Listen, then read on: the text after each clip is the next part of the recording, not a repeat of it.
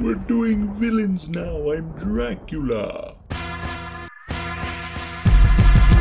Villains. Dracula.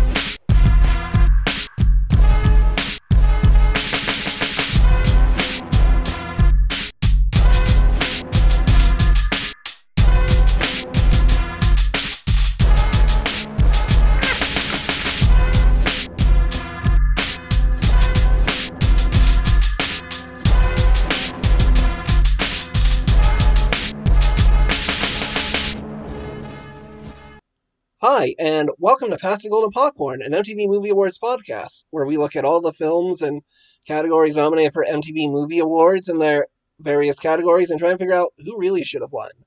I'm Kenny Sage, a foremost movie expert. And I'm Ben Gregg, a foremost villainy expert. And joining us today... Well, I'm Shane Cannon. You didn't ask me what... Sorry, I'm cutting you off. I listened to the podcast. I know how this is supposed to work, but you didn't ask me what sort of expert I am this time, and I forgot to tell you. All right, what kind of expert are you this time? I had a thing, but yeah, go. I apologize. Dang it, I thought I was supposed... fuck, I've screwed it all up already. Dang it. No, this is fine. Don't worry. I'm all Shane Cannon, foremost hanging by skin hooks expert. Oh yeah, that's good. See, what I was going to say was... last time you were on, you were a science oven expert, which isn't going to fit here because there's no science ovens. So hanging my skin hooks, and what you also kind of are is an expert in over preparation. What? What are you talking about? Me? Today is the 2001 MTV Movie Awards Best Villain category. There were 5 things that Shane was required to watch, and Shane watched 3 seasons of Hannibal. Did you watch every other movie in that franchise? Yes, I did. I rewatched Manhunter, rewatched Silence of the Lambs. I watched Red Dragon for the first time, and I watched Hannibal Rising for the first time. That must have been fun. Most of it wasn't. The show was good. I like the rewatches too. Yeah, and then you watch The Cat in the Hat and Illumination Grinch, and yep. Hollow Man 2. Yes, I watched Hollow Man 2. I also watched a bunch of other stuff. I watched a few Paul Verhoeven movies because I hadn't seen any of those. I didn't want Hollow Man to be the first one. I watched River Wild for some more Bacon villain context. I watched a whole bunch of Ridley Scott because we're talking about Ridley Scott in 2 movies this week. So I watched, what did I watch? I watched Last Duel, The Duelists, and Kingdom of Heaven. Did I watch any... Oh, I watched, what's it called? Fracture, the Anthony Hopkins movie, for more Anthony Hopkins content. Yeah, and then you watched the other film The Cell Guy did. I watched multiple other films by The Cell Guy. I watched both The Fall and Immortals. Yeah, but, and you were just telling me, you're like, I didn't get to The Cell 2, but I realized that was unnecessary, so, which... Yeah, it's barely connected, it opens with a narration 5 years ago, the events of The Cell happened. The FBI teams up with psychics. That's not the plot of The Cell. Have you seen The Cell? It's not about psychics. Right, yeah, so that's kind of the level of experience you're bringing into this. This is very exciting.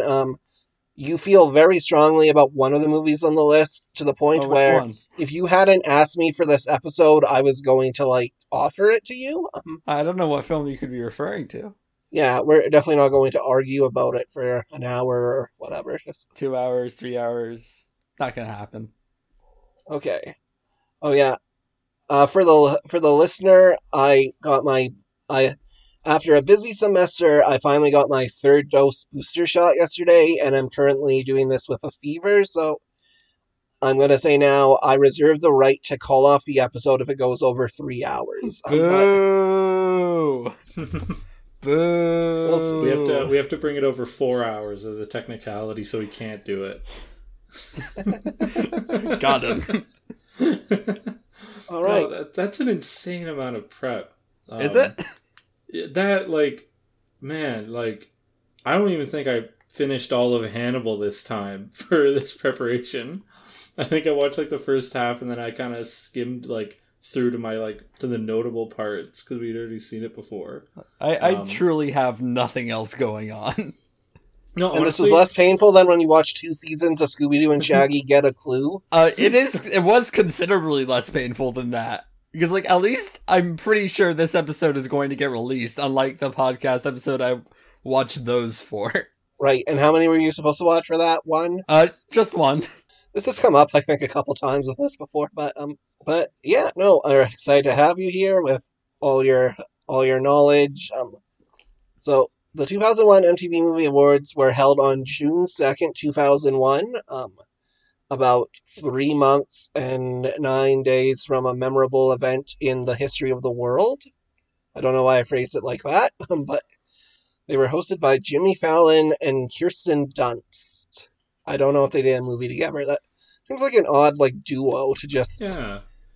And Weezer played Hash Pipe, which... Hash Pipe is not my least favorite Weezer song, but apparently I have it surprisingly low from all my Weezer experts I've conferred with on my Weezer tier list. Yeah. You have a lot of stuff surprisingly low on that. Kenny, you didn't tell me there'd be Weezer discussion. If you told me, I wouldn't be here right now. just a light wheeze. I'm so mad. I'm sick. I need this. You tricked me. Best New Filmmaker went to Sofia Coppola. Also, Kirsten Dunst is probably just there for Virgin Suicides, which Jimmy Fallon is not in. Be funny if he was. Maybe he is. I'll have to consult with some people after, or maybe he did Bring It On. I don't know. But anyways, and then this was the last award show attended by Aaliyah, who's going to be a big part of next week's episode before her tragic death 2 months later in a plane crash. Not that plane crash. Jeez, that was a bad year. Hot take. Yeah. Yeah. Yeah, the world hasn't been the same since, is what I've heard, because I wasn't alive at the time. I know. Weezer was introduced by the cast of American Pie 2. Hey. George Lucas was there to present Best New Filmmaker. And Best Villain was presented by Samuel L. Jackson.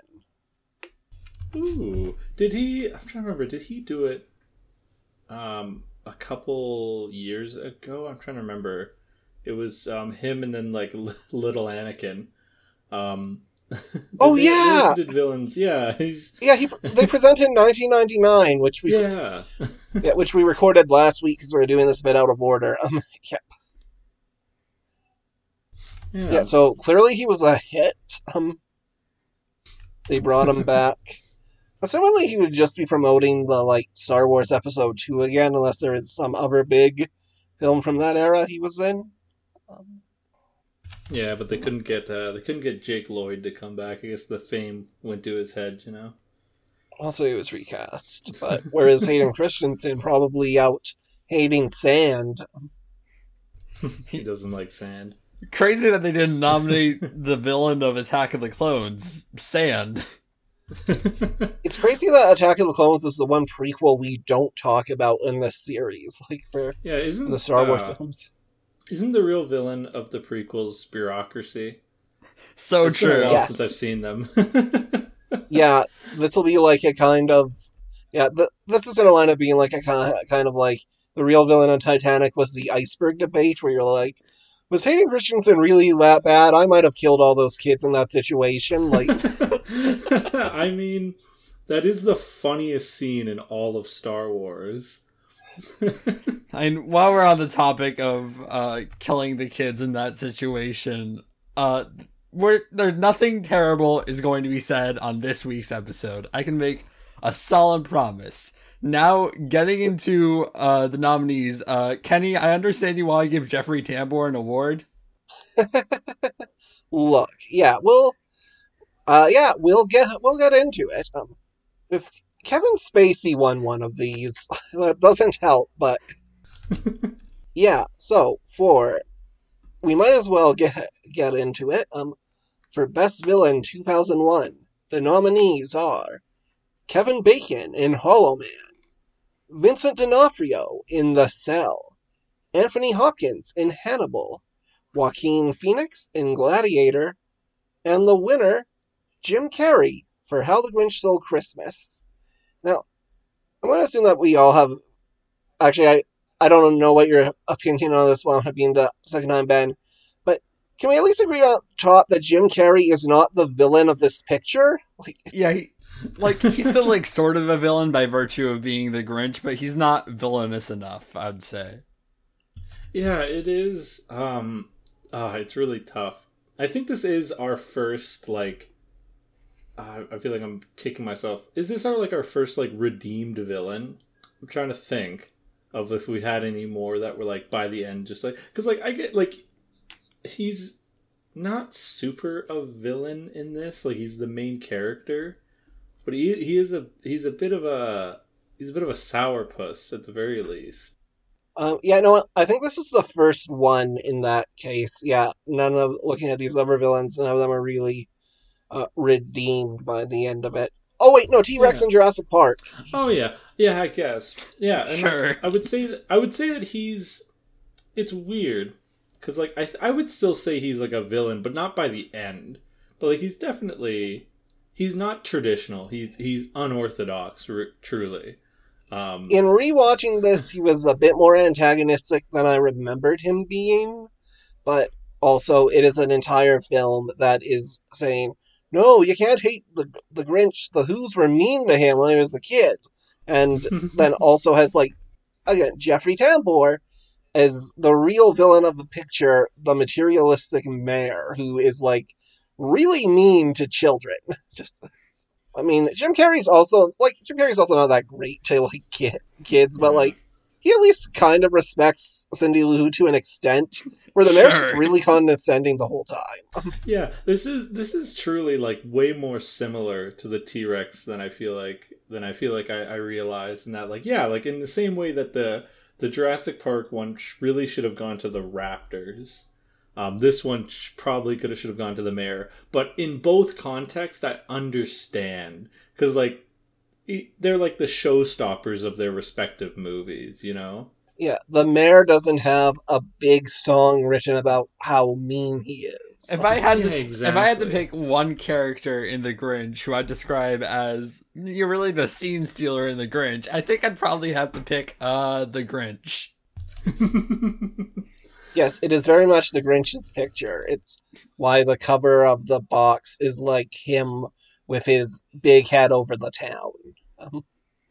Yeah, and like, I don't know, he's definitely, because I watched the original Grinch earlier today, to kind of like compare, and like, I think I'm like the worst Dr. Seuss fan. Because my favorite Dr. Seuss movie is Cat in the Hat, and then this one, I think I love it for all the reasons that I love Cat in the Hat. Like, it's chaotic, it's insane. He'll like talk to the camera. They'll sometimes make like pseudo modern day references. Yeah, of course, it's a great film. Everything that makes it not a Seuss thing is what I usually love about these movies. Look, yeah, I'll let you both say your piece before I go into my spiel, which is half stuff that I have openly acknowledged to both of you that only I really care about as, like, a person. Like, if you ask most people why they dislike the Grinch, they'll go, it looks weird. He's like, the makeup, it's like there's the gross baby, and then if you ask me, I can go on, and I will, but yeah, you both like this movie. Talk about that for a bit. Yeah, I love the gross baby so much. It's such a good baby. It's such a good baby. I will give the Grinch this. The set design and costuming is great. Like, yeah, and also like, the writing and the performances and the direction and everything about it entirely. Cinematography. I gave it one thing. Don't make me do more. Yeah, I think. Oh, sorry. If you have something to say. No, keep going. Yeah. So this is just a good, silly movie that looks good, has weird makeup that I like, and I think you have to divorce entirely from the Seuss story, otherwise you'll end up like Kenny. Much like Cat in the Hat, honestly. I think this movie is at its funniest when it's really quiet. Same with Cat in the Hat. Like, I think these are truly sister movies. And I would argue that there is one key difference between this and Cat in the Hat, and that Alec Baldwin, of course. Well, yeah, that, and also that this is good and that movie is bad. See, this just makes it weirder that you don't like Cat in the Hat. I could see this. I think, like, it's if you could do like a spectrum, I guess, of because I feel like there are parts of Cat in the Hat that I feel like a majority of Cat in the Hat, Kenny, you don't like, and there was like half of this movie, of this Grinch movie, that you do like, and then there's like half that you don't really care for. I think the half that you don't really care for is exactly the half I like, because it's like the Cat in the Hat one. Yeah, my take on the Cat in the Hat is I'm into it for the first 15 minutes. It's like the set design and the setup. And then Mike Myers comes in, does a song with multiple racist caricatures, and then the shtick for half an hour. And by the time it gets back into stuff that I kind of like, I'm like just so mad from like the preceding half hour of the film. And listen, I don't know if you've read and to think I saw it on Mulberry Street, but is there nothing more Seussical than a little bit of racism? So true. And also all of his early political cartoons and Private Snafu and all that. There's a deep well. He was a complex figure, and yeah. So my thing, I'll go into a bit of it. When it comes to adaptions, and this is something we're going to be talking about more as we move on through here when we get to Lord of the Rings next week, and then also to an extent like Planet of the Apes, like Spider-Man. Pretty much anything that's based on source material. My opinion on it is I don't necessarily need something that's like a slavish recreation of the original. If I want, like, the original obviously exists, and I think it's fine to do stuff that deviates as long as the spirit is intact. What I perceive to be the spirit of the Grinch is it is about someone based off of, like, Dr. Seuss himself, a story, like, he wrote when he was, like, in his 50s and didn't really care much was kind of not feeling in a Christmassy mood, and it's like, is there, like, a book about that? So it's about someone, like, who does not really like Christmas for reasons that are never really said. While, yes, sure, you can, like, attach an anti-capitalist message to that, if you are making that part explicit, that's going to be a bit harder for me to, like, swallow when the majority of the Who characters are selfish and materialistic. Like, if it was just the mayor, then that's one thing, like, but then on the other hand, Shane and I also watched the musical version of The Grinch, which both does a whole song about how no one knows why he doesn't like Christmas, and then just says the Who's mostly just, like, not selfish, except for, like, one character, and that is much worse than this. Okay, so Kenny, correct me if I'm wrong, but does the original story not have a line, like, near the end where the Grinch realizes that maybe Christmas is not something that's bought from a store? Yeah. It is he kind takes of all the explicit. material.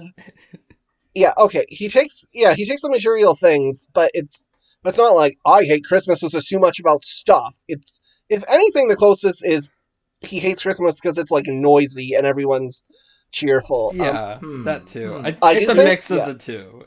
Yeah, there is a section where he does list off a bunch of things, though. There is an argument there. Yes, that is a huge part of his opening monologue in the original Grinch cartoon, is the who's its and what's its and bibbers and bobbers. Like, yeah, to a degree, I don't think it's like 100% about materialism, but it's like at least like 30% about materialism. Yeah. What elevates the Grinch up to me in, like, the echelons of, like, classic children literature is that it's obviously not, like, I'm not sure if parable is, like, the right word, because, I mean, I think you can use parable in a non-biblical, like, context, but it is, like, a story where you can kind of interpret and glean your own meaning from that, and I acknowledge it is unfair to expect a full-length film to just make something that's like ambiguous and not easy for kids to latch onto and go, ah, of course, he hates Christmas because he's lonely.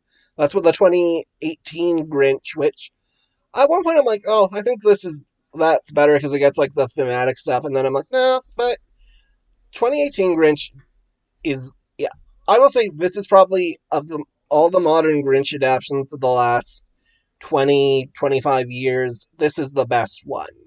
I will say that, like, this, I do think a lot of it is funny, and if it wasn't for, like, my, like, weird hang-ups of it being wrong, like, I did come close to going, oh yeah, maybe I like this movie, and then when I was, like, writing out the list of my complaints, then what kind of turned me on it a bit, but it could easily become, like, a Cat in the Hat thing one day, where I just keep watching it and wrestling with it until I'm like, okay, I kind of like parts of this. Yeah. No, I'm glad. Like I am very much like not attached to like the messages or sources of this movie. Neither am I. I mainly just think the Grinch is like really funny. I don't know. It's just something about his like wacky character and like his mannerisms, and it's like the weird thing is that I think like the funniest moments are like the quieter, more like subtle jokes. Like when he's listening up to stuff and it's like all the stuff while he's like busy. He's like, oh, dinner with myself. I can't keep canceling. And that. like the performance like really sells that. He has like a few really good line readings. Yeah.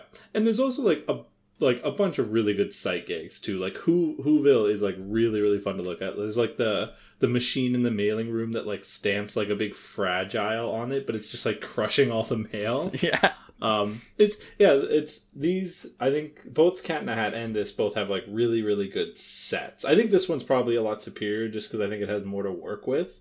Like the mountain looks great. Yeah. And like, yeah, all the especially all the Who's as well. Like the mail room, like it's the Who hairstyles. Yeah. So Kenny, I've been stewing for a moment now because you said the word biblical earlier, and I've been thinking about that for a moment. And this movie doesn't really do what Seuss is going for in terms of themes incredibly well, but it has some interesting themes of its own, particularly a certain sequence of words now comes to mind for me. Sodom, Gomorrah, Whoville. You can easily draw many allusions to the biblical story, right? I'm not crazy here. This version of Whoville specifically, it's truly deplorable place. A place of excess? It's a place of excess, a place of sin. It doesn't get destroyed by the end of the film, but it's about to. See, this is a modern version of the story where they get redemption, is what I'm seeing it as. It's not an adaptation of The Grinch, it's an adaptation of the Bible. And that's where you're wrong, Kenny. That is pretty good. Alright. So there's a moment in the film, not early on, but like where it's going through the Grinch's past. So we see Baby Grinch, then we get the Kid Grinch, and the Kid Grinch is giving a great performance, but then we get to sort of like the traumatic moment that made him hate Christmas forever or whatever. And what it is another 8-year-old making fun of him for not knowing how to shave. To be fair, I don't think that's why he hates Christmas. I feel like they established... No, like he kind of hated... He did, like, even before that, but he tried to like Christmas. He did something, it backfired because an 8-year-old made fun of an 8-year-old for not knowing how to shave. This solidified his true Christmas hate. Look at that hack job, fight against the mayor, said the young Jeffrey Tambor. I'd like to see him shave, the brat. Because I was describing this, Ben and I hung out in person the other day, and he was like, is there a scene where like his teacher gets the hots for him as a kid? I'm like, no, that's like his adult love interest remembering how he was in a flashback. But you can see how one might make that mistake. But just the muscles. The muscles. That's a great moment. I do feel bad about the Bible thing still. No, it was good. I laughed. How dare you make allusions to the Bible during our 9/11 special? I'm sorry. Taste. This day isn't about Christianity. It's about America. Which is why it's being hosted by two Canadians. Oh man, yeah, yeah. That's. I guess we can sort of maybe shift gears into talking about his role as like the villain, and I think this is like a weird situation where like he's definitely like slimy, but like it's also like he's definitely redeemed by the end. So like it's like a very weird, like this is like one of the first, if we count the T-Rexes getting redeemed, that we've seen of like villains. So it's kind of hard to kind of map that on with the other villains on this list that are considerably more like range from like people that are psychologically disturbed, and then also people that are like commit horrendous acts. Since you say the word psychologically disturbed, I have a question for Ben specifically. Who would you say is more villainous, Jim Carrey Grinch or Mike Myers Cat in the Hat? Oh, that's really tough. That's really tough. 'Cause like, well, the Cat in the Hat is putting on like it's all part of his plan to teach them a valuable lesson. Yeah, but Jigsaw is also trying to teach people lessons. That doesn't make really it good. Analogy. Whenever I think of Mike Myers Cat in the Hat, he does give off Jigsaw vibes because you'd be lying if you were saying he wasn't a little sadistic. Like he loves chaos much more than the Grinch loves chaos. It's really tough. The Cat in the Hat, from the Cat in the Hat, not from the book. He does litigate against kids with his lawyers. He swears, that's bleeped out, but he does swear. It's actually so tough. This is a very complicated question. I think, and like they're both kind of redeemed at the end too. Oh my gosh. I'm trying to think.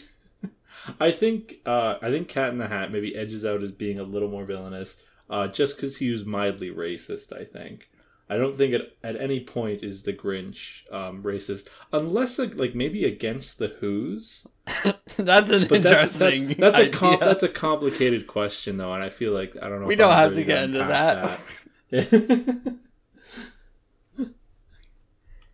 Oh yeah. I guess Kenny, I think you probably had some thoughts on sort of the Grinch like through a villain lens in this movie in particular. Yeah, so the Grinch is a villain. I feel I said a lot of my piece as to why. At the very least, I don't think he should be considered the winner of this, and that he's giving a very memorable performance. It is, I will say, one of my criticisms of this movie is it is just a slight variation on the same performance Jim Carrey gives in movies when he's playing like a villain typically. Like this, we're going to watch a series of unfortunate events in a few weeks, and I doubt it is going to be that much different from like what he's doing here, except that guy actually is a villain. But yeah, I'll say having recently watched Sonic 2, I guess I can admit, yeah, he does do slight differences in his characters in terms of the kind of bits he does. I don't know if the fourth wall breaking works for me as, like, when the Cat in the Hat does it, it's fine because the Cat in the Hat is presented as being someone from, like, a different dimension that doesn't have, like, rules. Where the Grinch is just, like, supposed to be, like, part of the same reality as the Who's. So when he's, like, mugging the camera, that's where I'm like, oh, this is getting a little Deadpool-y. Which, when I brought it up to Shane, he's like, the Cat in the Hat does the same thing. And I'm like, oh, kind of, but... yeah. Oh, man. Wait, Shane, have you seen the new Sonic movie? I have not watched either of them. Oh, okay. Damn it. I watched the Cable Guy in preparation for this. Because It's all up on Sonic lore, so you can appreciate like why the coffee shop in the second one is called the Mean Bean. I know why it's called the Mean Bean, Kenny. Come on, who do you take me for? Yeah. Oh yeah, because like small the Mean side Bean Machine. tangent Come on. about the Sonic 2 movies. I don't know if we're ever going to be able to talk about it because I don't think Sonic shows up on this list at all. Yeah, because that was the year of like he definitely would have got nominated if global pandemic hadn't set in. Oh yeah, Eggman. If he doesn't get nominated for Sonic 2, then I just say that we cover that in whatever the next host choice is gonna be, because he would have gotten it. Like, yeah. But it's funny because in Sonic 2, he also briefly goes green in this, which Ben pointed out. So between Grinch, the Riddler, and Sonic 2, it's like, oh, maybe Jim Carrey just loves green. It's his favorite color. Before my cat jumps off my lap, I had to point out that much like a villain, my cat is on my lap. Hey. Oh yeah, but when you do eventually watch the Sonic duology, soon to be trilogy, I almost call it triology. In Sonic 2, the wedding stuff it's the best part of the movie. There's a wedding? I'll try not to spoil anything of it, but like it is the funniest part. It has the most emotional pathos maybe even. Is it a 30-minute homage to the Wedding Crashers? Kind of. It's basically the premise of Sonic 2 is James Marsden and his wife leave to go to the wedding of his sister-in-law who hates him. So they're in like Hawaii, which is why when you look at the Sonic 2 character posters, all the human characters who aren't Jim Carrey are in like Hawaiian garb and shirts. Robotnik should wear a Hawaiian shirt. Yeah. He wears a few different. Should be like a Hawaiian shirt with like eggs on it. Because he's the Eggman. Yeah. Do we have any more Grinchy opinions? Shane, if you have anything you've been withholding, just go nuts. Like it's. So I watched like a couple of the like special features from the Grinch in preparation for this, and I learned that Ron Howard spent a day of filming in the full Grinch makeup. Really? Yep. I don't have much to add to that. I just thought it was Did they give an explanation? I don't know. I guess it was like to get a better idea of like how Jim felt, but it's interesting because like he's widely considered to be one of the most normal men alive. Yeah, it's really. Yeah, maybe it was just so he had a sense of like how much Jim Carrey was gonna be able to move around physically. Probably. But it's really funny just see him in full Grinch get up in the director position. And there is a moment in The Grinch where Jim Carrey is pretending to be a director and he has a baseball hat on like Ron Howard. Whenever I think of Ron Howard, I always see the baseball hat. Yeah, it's iconic hat to cover up his like bald spot. Anything else I should say? Let's see. What's in my notes? I have the phrase "the Book of Who," a Hooli text. What else? Jim Carrey's Grinch voice. He is doing like sort of a voice, and what I realized is two other things that I watched in preparation for this that I didn't mention earlier because I forgot. I've watched so much shit. It's Man on the Moon and Jim and Andy: The Great Beyond, which Man on the Moon is an Andy Kaufman biopic. Great comedian Andy Kaufman, in which Jim Carrey plays Andy Kaufman, and he also plays one of Andy Kaufman's characters in it, Tony Clifton, who is just like terrible lounge singer. And I realized that his Grinch voice is a slightly toned down version of Tony Clifton. Oh wow, that's basically. So it paid off for you to watch that. Yeah, I guess it paid off so I could say this one sentence. Yeah. Oh yeah, what did we think of Taylor Momsen's performance as Cindy Lou Who? It's normal. Yeah, it's pretty good. It's like, yeah, child acting is on like a weird bell curve where like if it's not like really horrendous, it's pretty admirable. Yeah, I'm pretty much in the same boat where I'm like, oh, she's holding this up more than I like what expected it to, even though a lot of it is she just does look cute and sad. She is like doing stuff. Before we wrap this up, we do have to say that the Grinch was defeated by the true meaning of Christmas. So Ben has been keeping track of how all the villains have been defeated. That's how the Grinch was defeated. Yeah, Ben's definitely been remembering to do that. Yep, I think I have it memorized. I have all of them written down in my notes for this episode. So like, I've got you, man. Yeah, I think he really was defeated by the true meaning of Christmas. There's truly like maybe not a more powerful weapon than the true meaning of Christmas. Well, yeah, that reminds me. Friend of the show, Jack. Like, I guess my husband is. He wrote kind of this review where he describes that scene where he's like, the drawn-out devastation of the Grinch realizing he's cursed out of care is heart-wrenching. His knees buckle at the dawn of Christmas, so welcoming the promise of a more loving and painful experience. This is a hideous movie that understands quite portently what we sacrifice for the briefest sense of belonging. I can never draw my eyes or heart away from it, despite all the very good reasons I should write it off for good, which I guess makes me like the Grinch. Jack is great. Shout out to Jack. And then he quotes that even if we're horribly mangled, there will be no sad faces on Christmas, which I do think is one of the better lines. Yeah. Also, when I was a kid, and I did love this movie, I was actually given a talking Grinch for Christmas. A lot of the things he says, like, oh, Max, like, a lot of the quotes are just in my head because I had, like, a toy. Baby. Yeah, because I had a toy that would just say, I love you, baby, or, like, and just a bunch of stuff that kind of went over my head at the time, along with his jury duty. I forget if that was in there. It'd be so funny if it was. Yeah. But yeah, that about wraps. I think can bring us to the end of our Grinch segment, and wow, it was a reasonable length and everything. Good work, everyone. Well, we're gonna wrap back around at the end of the episode, do another 30 minutes. I don't feel like I've had my voice properly heard. I have more Bible jokes to make. Yeah, I said go ahead and read like all your notes if you want to hold stuff up. I'm really not holding anything off. I'm kidding, but like. So now we go to Hollow Man. My first note about Hollow Man is that it's upsetting.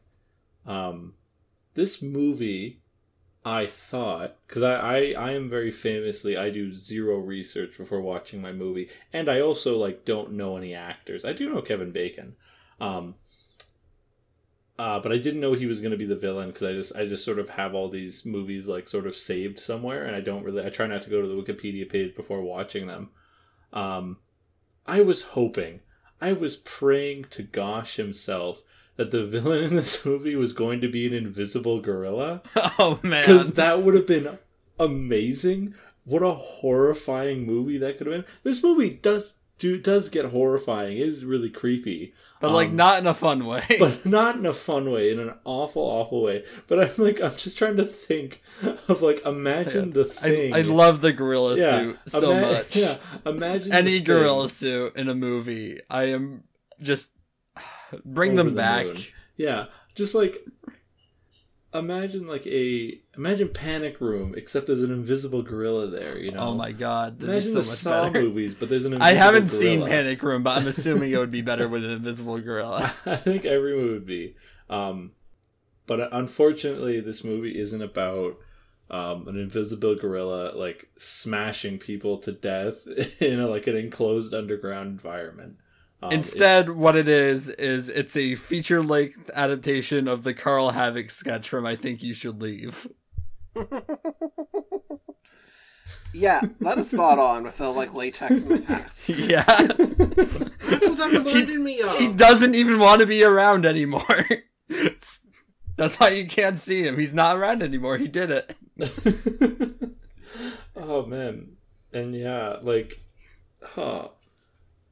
I do kind of want to see Hollow Man 2, but from what you've seen, no, you don't. I want more. You don't want to see it. Yeah, I want a little bit more of this weird like science thing where they try to invisibilize and then de-invisibilize people. I have seen Hollow Man 2, and it is even worse than this. Doesn't it also take place 5 years after the original? That's what I said to you earlier, yes. Was that a lie? No, I think it's accurate. Yeah, I think it released in 2006. Which is weird. I guess people were clamoring for more Hollow Man action. It's a weird thing to exist, as is another sequel from this week that I didn't end up watching all the way through, Cell 2, which I think we might have already discussed. My memory fails me. Yeah, you mentioned that Cell 2 immediately gets the plot of the original wrong. Oh, okay, yep, okay. Yeah. We also have future villain, I think winner, Josh Brolin as sort of the protagonist role. Or at least like the good guy. Like there's not. I think Kevin Bacon is still like he still gets like the most screen time and is sort of like the focal point of like the movie.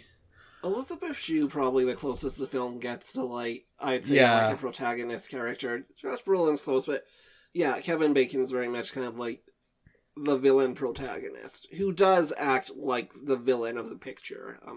Yeah, he's trying to kill everyone. Yeah, he is probably like. He's up there. He's up there and probably top, like, most awful things done as a villain on camera. He, like, smashes a dog to death. That was horrible. I didn't like that scene at all. We've gone a couple weeks without dogs dying. Multiple sex crimes. This is like a weird recurring theme where so many of these villains have killed dogs. It's a really easy way to show, like, that this person's awful. Yeah, he's a sex criminal. Like it's yeah. It's like it's so. It's just it was very like this one. I think this was like the first time that like I think like he like made me kind of like disgusted a little bit. Probably not like the first time. I think there's probably villains that I would say that there are villains that are on paper like as or more disgusting and like commit more heinous acts in movies we've covered before, but I feel like this is the one that I definitely felt the most. Which is I think that was most definitely the intention. So I guess like bravo to the movie. It also has a kiss in it. I sent that to Kenny earlier. Between like weird like kind of gross CGI Kevin Bacon and Elizabeth. Yeah, you were like, why wasn't this in there that year? Disqualified. Yeah, I mean, hey, that wouldn't be the worst kiss that's been nominated. Oh, certainly not. Okay, yeah. Looking at what got Best Kiss nomination that year, right, you could easily cut the kiss in Hannibal if you wanted, like, a gross kiss that's supposed to make everyone feel bad. That's I don't know why Hannibal won over this disgustingly awful kiss. I'm not sure, like, how much we're not at Hannibal yet, but I'm not sure how much either of you are going to want to discuss it since you already did, like, a episode on it, so that might just be me monologuing about watching every single Hannibal thing. Yeah, we'll secede. Yeah, this is the advantage of, like, having fresh ears on, or eyes on it, especially because you have all that context stuff. And yeah, and I guess we didn't really have to do so much with the Grinch because like it's the Grinch, but like for our listeners, a quick like sort of rundown of the plot of Hollow Man is that there's just like a group of scientists that are trying to like make things invisible and then make them visible again. And by the time we're watching the movie, they have pretty much conquered turning things invisible. It's just about getting them back.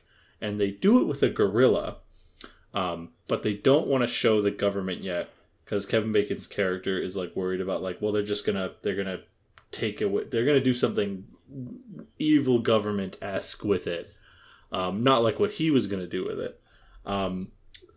Well, I think the problem is more that he wants like full control. It's not like he's worried about totalitarian like government bullshit. He's egotistical. Greedy. Yeah, he's very like he's a bad dude to begin with. So like they're like, oh, how about we like make sure that it works on humans 100% before we present it to them. So Kevin Bacon like becomes invisible, and then they can't bring him back. So, and then am I crazy? He's only there for like 10 days before he starts going insane, right? Yeah.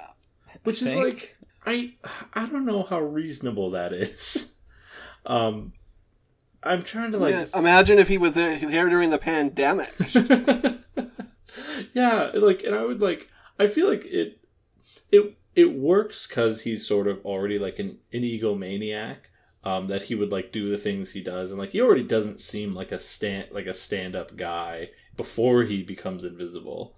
But like it's just his actions like are definitely more like the actions you would see out of like someone who's been like stranded on an island for like months. He's like so desperate to like get out and like just go do things. And then eventually like people kind of catch wise to what he's doing, and then he eventually tries to like kill all the other scientists using his invisible power before he's exploded in an elevator shaft. After he tricks them with the speed trick where he just runs a video loop of his heat signature. Yeah, because he just wants to get out. So yeah, he gets like hacking material. And it takes them so long to catch on. Since you mentioned it, he was defeated by falling down an elevator shaft and into a fire. Yeah. Oh yeah, that's one of the things for the film. There are so many explosions in the last 15 minutes. Like, compared to what the film has been up to that point, when everything starts exploding, it's like, wait, huh? Just... It's a good way to destroy evidence if you're Kevin Bacon Hollow Man. Yeah. Yeah, like I am like really, I'm a little flabbergasted that in a week where I expected 0, we got sort of 2 like pseudo sci-fi like thrillers. But I'm not super upset about it, because like these are both like pretty entertaining in their own way movies. Like this is like a very sick movie, like very like it gets to like pretty gross places,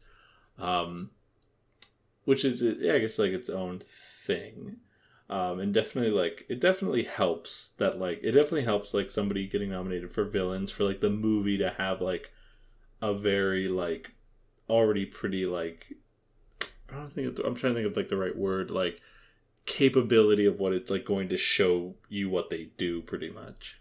Okay, so here's what works about the movie for me. I think Kevin Bacon gives a very good performance. He can play a good villain. He's shown he's capable of doing it in other films, and he's capable of doing it here. He does a good job. And I think the effects are very good. They're like a bit like janky at bits, like sort of like earlier CGI weirdness, but then there's also very good early CGI in this, and that's great. I love that. But then there's the stuff that doesn't work. Other performances aren't all there for me, and then I think the script isn't that great. Kind of, Kevin Bacon feels like kind of underwritten as a character to me. Like, Kenny, do you have anything to say? Yeah, I think this one's okay. It's always one where, like, I'm like, oh yeah, I never like it that much, but then the ending, like, when he becomes partially visible, which I'm also not sure that should work how it's presented, which is where he is suddenly, you can see, like, his muscles and blood and stuff, and it's being kind of held up in place, but also he can smear blood around, which does not seem like that should happen, but... Yeah, the rules are weird. Yeah. Like, partial visibility, it's like, what do you think that means? Just... But... Yeah, I don't know, it's alright. If this was anyone other than Kevin Bacon, it would probably be a lot worse. Like, he is doing a lot of the heavy lifting in making it, like there. And as you said, he is good at turning on that kind of sinisterness. And, yeah. Yeah, we don't have much more we don't have as much, this is not like the Grinch. Like, at the end, it takes him, like, forever to die. There's, like, 4 different moments where you think he's dead, and he's not dead. Yeah. He keeps coming back. So I had my notes app open, like ready to record the way he died, just waiting. It's you just crossing out everything to like write something else. Just Let's see. Beat to death with a coat. No. Electrocuted. No. Wait. No. also, Exploded. No. Oh, right. There's also the implication that if they kept electrocuting him, he would have just become visible again eventually. Like, it's... They hadn't tried it yet. Maybe it would have worked. Yeah. But definitely like a weaker Verhoeven, though. Well, Shane, you said you had watched other ones because you very smartly didn't want this to be your first Verhoeven. Yeah, I watched RoboCop and Total Recall. Oh yeah, some classics. I don't think I've seen Total Recall. But They're good. Yeah. Okay, cool. Yeah. Definitely the right choice. I'm trying to remember if this did wind up being my first Verhoeven outside of bits of RoboCop I'd seen on TV.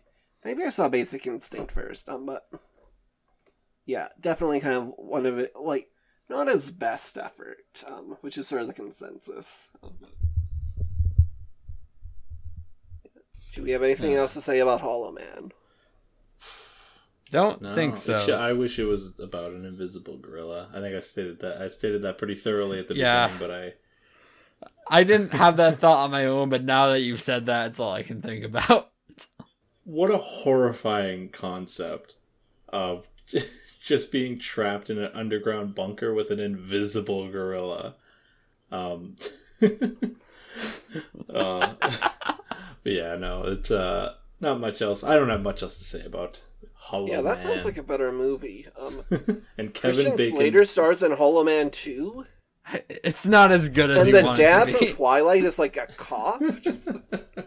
Again, it sounds like it's something, but it truly is nothing.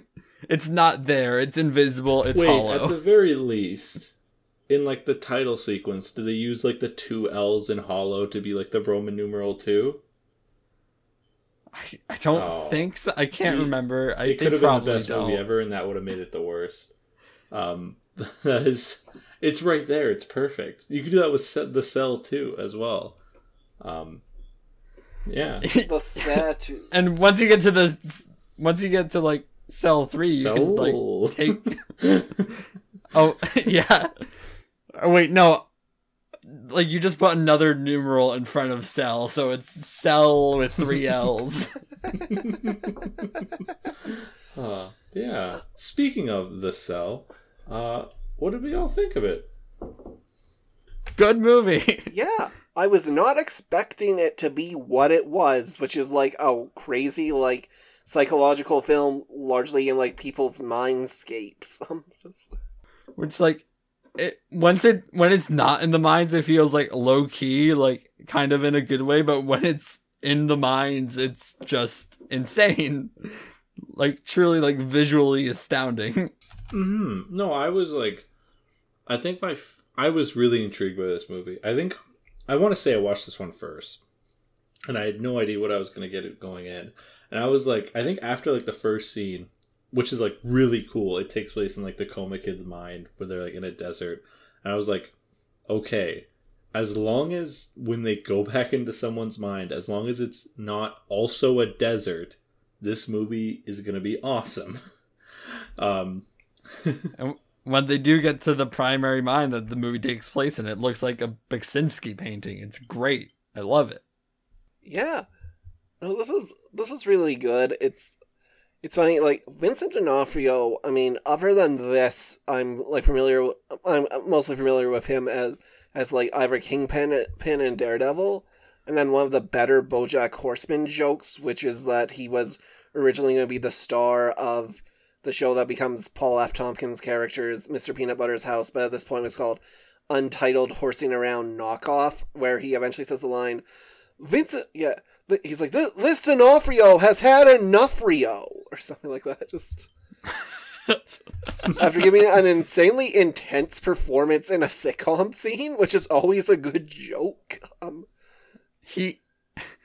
he's a great villain, of course. You mentioned Kingpin. He's also great in the first Men in Black as like the insect dude. Oh yeah, I forgot he does that too. Like anything you cast him as a villain in, he's going to be good, and he's good in this. My main issue with the movie is that there isn't enough D'Onofrio. Yeah, it's a lot of like the kid version of the character, and then you don't get enough because the real D'Onofrio is also like comatose for most of the film.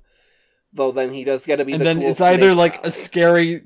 There's also like the scary monster version, and then there's a bit where near the end where it is just regular him in the mind telling her to kill him, and that scene, like his performance in that scene, is great, and I just want more of that. Yeah, no, this movie is really, really good. What did we think of Jennifer Lopez's performance? Yeah, good. Just Yeah, normal. I don't know why. I feel like there was a scene early on or about halfway that sort of like, I don't know why, but it really took me out. I think like Vince Vaughn is describing something like genuinely horrific, and she just sort of like stares blankly and smiles slightly. And that, I don't know why, but I just took note of that. I don't think it's throughout the whole movie, but that was definitely in the back of my mind. And then I also think this movie is really, really good. I really, really love it. It's really like visually like appealing. I think it peaks early on with the horse segments. That is probably my favorite image in the movie. I don't know if it I don't know if it has any like deeper meaning, but it just looks really cool. The horse being split up. Yeah, like the horse being just split up and then like pulsating in the glass. I took note of that scene because in preparation for Hannibal, I watched all 3 seasons of Hannibal the TV show. And Hannibal the TV show basically does the same thing but with a human. Yeah. Yeah, Hannibal the TV show is like known for its very elaborate kills. Yeah. Oh yeah, well Shane, we got to this. Was your watching Pushing Daisies also connected to this podcast, or was it just I gotta check out more? No, Marvel because stuff? no, I just want to watch Pushing Daisies, and you kind of spoiled what my recommendation is gonna be. It's fine. I'm just well, because like Brian Fuller did both Hannibal the TV show and Pushing Daisies, but like Pushing Daisies the TV show has nothing to do with Hannibal the movie. It's too many degrees removed. okay, sure, yeah. It wouldn't give me any needed context. Although, wait, I was gonna say, but Lee Pace starred in The Fall, but then I remember we were talking about The Cell and not The Fall, the other Tarsem Singh movie. Yeah. Yeah. Too many degrees. So yeah, I think Jennifer Lopez, I think she's good in it. Like, she does have those weird bits. It is funny seeing her do this stuff. Like, I think this is right before she stars in The Wedding Planner and just does, like, rom-coms for the next, like, decade.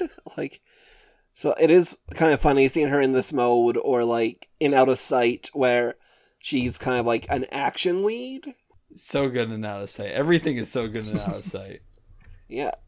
It really is Out of Sight. That was terrible, but...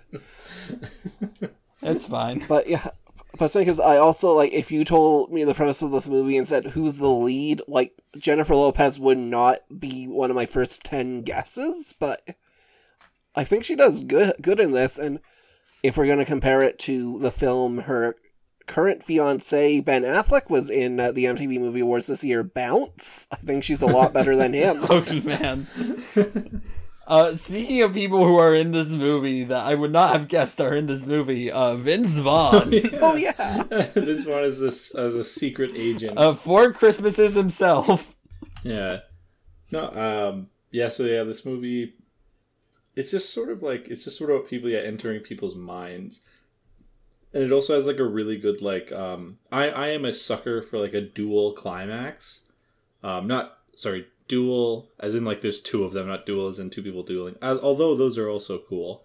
Because, like, the 2 climaxes is, like, Jennifer Lopez, like, killing Vincent in, like, the mind realm. And then also Vince Vaughn, like, breaking the glass cell, which the movie is named after, but also, like, plays, like, it plays like kind of a role. There's a little bit of like cell imagery, like the cube with like the glass circles in the middle of it are in like one of the final scenes. What else is there? I mentioned the skin hooks earlier. I am the skin hook expert. This is what the skin hooks are from. Vince D'Onofrio suspends himself from skin hooks near the beginning of this movie over a corpse and does things. Oh yeah, that is. Yeah, I definitely thought in my head I definitely thought he was like, oh, he's suspending himself above her because he's also going to do like a mind transfer, but no, he was just being weird. Because like they're also get suspended when they do like the mind thing. I think a character kind of throws it away and says like it makes them feel like more relaxed. Vincent also like trains his dog to help him in evil. Because his whole shtick is that he just kidnaps women and then puts them into like a glass cube underneath like some sort of like small refinery, and then after like some amount of time it starts filling with water and then they drown. I'm realizing this is like a big week for like villains who actually just do like just nasty shit.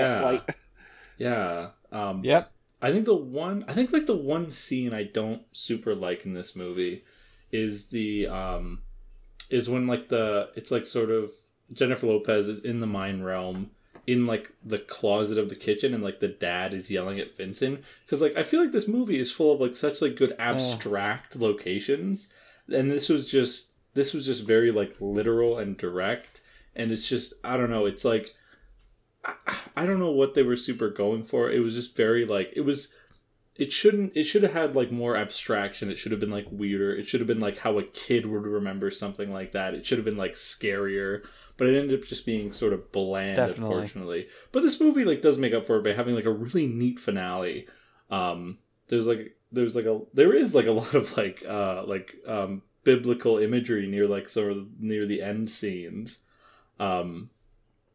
To the point where like a movie like starts getting like slight border effects that look like I don't know what the word is for it. Unless I can mention Sodom and or Gomorrah, I'm not interested. Oh. Yeah, no. Well, then Vincent D'Onofrio turns into Salt, of course. Oh, I know. Yeah, sorry, I forgot about that. I don't know how I didn't have that in my notes. Yeah, the big finish. But yeah, no. I would definitely say that, like, it's really tough. Because, like, Vincent D'Onofrio does do, like, villainous stuff. But I feel like I think, yeah, Shane, you kind of said it really early on, is that, like, he doesn't get a lot of screen time in this movie, unfortunately. It's a lot of it's Jake Thompson playing, like, the young version of his character that gets, like, most of it. Boney Oz is on screen. He's like in a bunch of like really cool looking makeup, in like the dream realm, and like he's when he's in like real life, he's like carries himself like very like creepily. Like it's really cool, especially somebody who like goes on to like play like the Kingpin. It's weird to think he's like the same guy, because like his character does like feel like pretty like scraggly and small, despite not really like being that like physically. Yeah. Also, it kind of does the Inception thing, where at a certain point, they have to, like, go into the mind, and because she has forgotten that the world she's in is not real. Yeah. Well, unlike Inception, they are more successful at making her, like, remember reality. Alright, before we finish up with The Cell, I need to say that the villain in this was defeated via mind stab. Yeah. Yeah, it's the classic, if you die in the game, you die for real. But if you do end up like ranking villains by how they died, is a mind stab more or less deadly than a regular stab? It depends on your mental constitution, I guess. It's certainly cooler than a regular stab, because a regular stab often isn't against a snake person. That's true. Yeah. Also, a big plot point of this film is she's hoping to use this technology to reach a young boy who has infection caused schizophrenia, which like feels like a weird, crazy concept to just kind of have it be kind of in the background where they're like, oh yeah, he got this virus. Don't they say D'Onofrio has like the same thing? That's why he's in the coma. Yeah, and then of course the big kind of nice finale of it is having proven that you can go into mindscapes and it'll be okay. She is able to kind of just treat this kid better, which also I think also makes like her character interesting, is that her main interest is she wants to help this kid. Yeah, I also like it's a good ending, it's a fine ending, but like it doesn't super make sense because I feel like the parents' like big concern was that like I think one of their biggest concerns was like, how do we even know it's real? I don't know if this is safe. And like it's weird to think that the thing that turns them around was like, well, we hooked her up to this serial killer and he died because she stabbed her in his mind. So that is what But at the very least, they did prove that it was like, real. It's just weird that that's the thing that made the parents go, okay, our kid can enter your mind because you killed this guy there. It was a weird leap to like make the parents. That's what made the parents comfortable. Okay, are we ready to go into the Ridley stretch of the episode? Yeah, now we talk about going Ridley mode. Yeah, two very different films by Ridley Scott. The Rubber on My Beloved Tony Scott, definitely more prolific, has made a lot of great films. And also made we talk about Hannibal first. Yeah. So Shane, you went through you kind of like immersed yourself in the world of Hannibal. Yes, I put myself in, I immersed myself in the mind of Hannibal, much like, Will Graham, really, went head first, for better or for worse. Yeah, so, as I mentioned, I watched every single movie, rewatches included, and, every single episode of the TV show in preparation for this. Did it help? The TV show, watching that probably helped because, like, the TV show basically adapts Hannibal, the book, except it, like, changes the timeline around a bit, so it happens before Red Dragon, whereas normally Red Dragon is the first book and Hannibal is the third book, but, like, yeah, so I've seen multiple adaptations, and I guess that helped. Yeah. I think I mentioned this in the last episode. The TV show, like, does, like, pretty much, initially it's just, we're going to have, like, set up for Mason Verger, and then the first half of season 3, they full on just do the Hannibal plot with Mason Verger, and then also kind of the Italy stuff. And they get around how boring the Italy stuff is by just making it insanely abstract. Yeah, it's great. It's a good, funny time. Yeah. There's, like, a kaleidoscope to set up almost like kind of a threesome, sort of, it's... Yeah, in the show, Mason Verger dies by an eel swimming into his mouth. Yeah. I would have preferred over the pigs. Yeah, the pig stuff is gross. Yeah. Also, I don't mind the pig stuff. I think it's like kind of, I don't know if interesting is the word, but it's something. It's pigtacular. Sure. Also, I'll say I am glad we are covering this for Best Villain this time and not Best Kiss. And the kiss in this is, like, kind of, like, both, like, awful and also nothing. Yeah, it's more significant in the book, which, as I described in great detail last time, involves Hannibal successfully brainwashing her and, like, her eating brains and becoming his lover. Like, yes, I think one thing this movie needed was a little more brain eating. Well, he gives it to a kid. Yeah, he does. Yeah, you should always try new things. But yeah, and that's you're describing the book, and that's like sort of like a worse version of what happens in Hannibal, the TV show, to Will Graham. Yeah. That's true. Will Graham, it very much gets into a similar thing where he just keeps though it's less like mind control and more like him just falling more into his sway and kind of more into his obsession until yeah. Hey people, go watch Hannibal. It's a good show. Yeah, really really good. Just Yeah, it's stuff where you're like, this aired on a television network, like not HBO. They let them get away with how many like horrific just body stagings? What a good show. Yeah, so I think this is not good. And I don't hate it, but like it just sort of exists for me, I guess. Here's what I found. Experience does not equal expertise. I don't think I could tell you a lot about Hannibal the movie. Yeah, it's just kind of like boring. Yeah, it's just like it should be way more psychotic. This is like too normal. Yeah, Hopkins also like he's Anthony Hopkins. He's old NAR himself. Yeah, the guy who famously said that he likes doing the 4 movies because he can put on like a fun hat and do a little voice, and then there's no actual acting required of him. Like, no acting required. NAR. Obviously, he doesn't treat all his roles like that, but like this one, it's like Hannibal was not as exciting as in like Silence of the Lambs, but. I'll give him that. This performance is better than his performance in Red Dragon. There's like, he slowly gets like less and less good.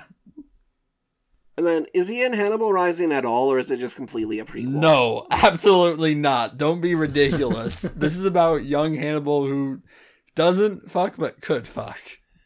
Yeah. In the Hannibal Rising film, isn't the part of that like Nazis feed his sister's brain to him, or like? Isn't that part of it? They're not really Nazis. They're more just like assholes who were Nazis. They're like opportunists. How did, not once but twice, how did we get what seems to be the most boring adaptation of this character in this world on the MTV movie list? I will say that Hannibal is better than Hannibal Rising, just because. Like, I can describe Hannibal Rising to you, and you might think it sounds interesting. The it's not. execution's just bad. No, it's not. It's not anything. Yeah, no, like, I did, like, I watched, like, the first half of this, and then I think after the Italy stuff, I think I skipped to, like, the brain-eating stuff. I kind of skimmed around, and, like, and the brainy stuff is great. I love like the image of Ray Liotta at the top of his head. Yeah, like that stuff's pretty cool. And like, I don't know, like the Italy stuff is like, it's okay. It's just like, it feels weird because then it's like dropped and like it's just not. It's just this feels like 2 episodes of it or 2 or 3 episodes of a TV show and like not a movie because like they just feel very disconnected. It's like. I don't know. That's probably part of the reason it lends itself better to TV. I'm glad to hear that Hannibal. It might be something I enjoy, and I maybe just got one of a poor feeding of it. That's good to hear, but like it's still like it doesn't help that like this movie. It's weird because like I feel like there are parts that are like I feel like are like theoretically really interesting, like the kill in Italy and like the pig stuff. But just like other than like the brain stuff, I just feel like the execution just is like just it feels wet, it feels limp, it feels kind of lame. I will say I think okay, I know I was making fun of Kenny about like Jeffrey Tambor earlier, but I do think Gary Oldman is good in this. Yeah, also problematic as Matthew Verger. Yeah, Gary Oldman, another person who just pops up in a lot of these films and is usually good in it, but yeah, Oldman definitely is going all out, just being like a crazy person. It's like Mason Verger. Yeah, nobody beats the Riz. Yeah, I honestly enjoy like his little villain performance a little more than Hopkins, honestly, in this. Just because he's just like more interesting. There's like something more to it. Yeah. Yeah. Obviously, Silence of the Lambs was directed by Jonathan Demme, who declined to return for this one because he found the material lurid and too gory. Just reading, like, Wikipedia, like, cites a documentary on the inside where it's like, Demme said, Tom Harris, as unpredictable as ever, took Clarice and Dr. Lecter's relationship in a direction that just didn't compute for me, and Clarice is drugged up and she's eating brains with him, and I just thought, I can't do this. In which the big producer of this franchise, Dino De Laurentiis, said of his decision, well, when the Pope dies, we create a new Pope. Good luck to Jonathan Demme. Goodbye. And then apparently when he visited Ridley Scott, who made Gladiator before this and suggested he directed it, Ridley Scott, who was like basically in the midst of filming, like thought he was talking about like the general, and he's like, Dino, I'm doing a Roman epic right now. I don't want to do elephants coming over the Alps next, old boy. Just like a really funny like miscommunication. Just Ridley Scott, the new Pope. Yeah. Just, I'm trying to remember. Okay, so there's young Pope and new Pope. Which one is which? Which one is Jude Law is young Pope, right? Right. Yeah, and then John Malkovich is like the new Pope. Oh, of course. Ridley Scott is just like John Malkovich. Yeah, taking over for, like, Jonathan Demme's Jude Law after he's slipped into a coma. I have no clue what happens on those shows other than they're called The Young and the New Pope. Just, I mean, get ready. Your next podcast after this is that you're going to be doing the Pope cast with me. Yeah. You have no choice. Yeah, let's do it. Dive into the world of the popes. I'm gonna learn all about the papacy, however it's pronounced. First thing I'm gonna learn is how you pronounce it. So he gets all into Catholicism. You hear about these crusades? Just. Of course, I heard about the Crusades. I watched Kingdom of Heaven for this.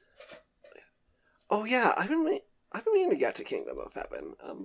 You should watch it. It's better than Gladiator. Ooh, oh, interesting. I'll watch the director's cut. Go for the director's cut. Yeah, do we have other Hannibal stuff to say before we get to Gladiator, or?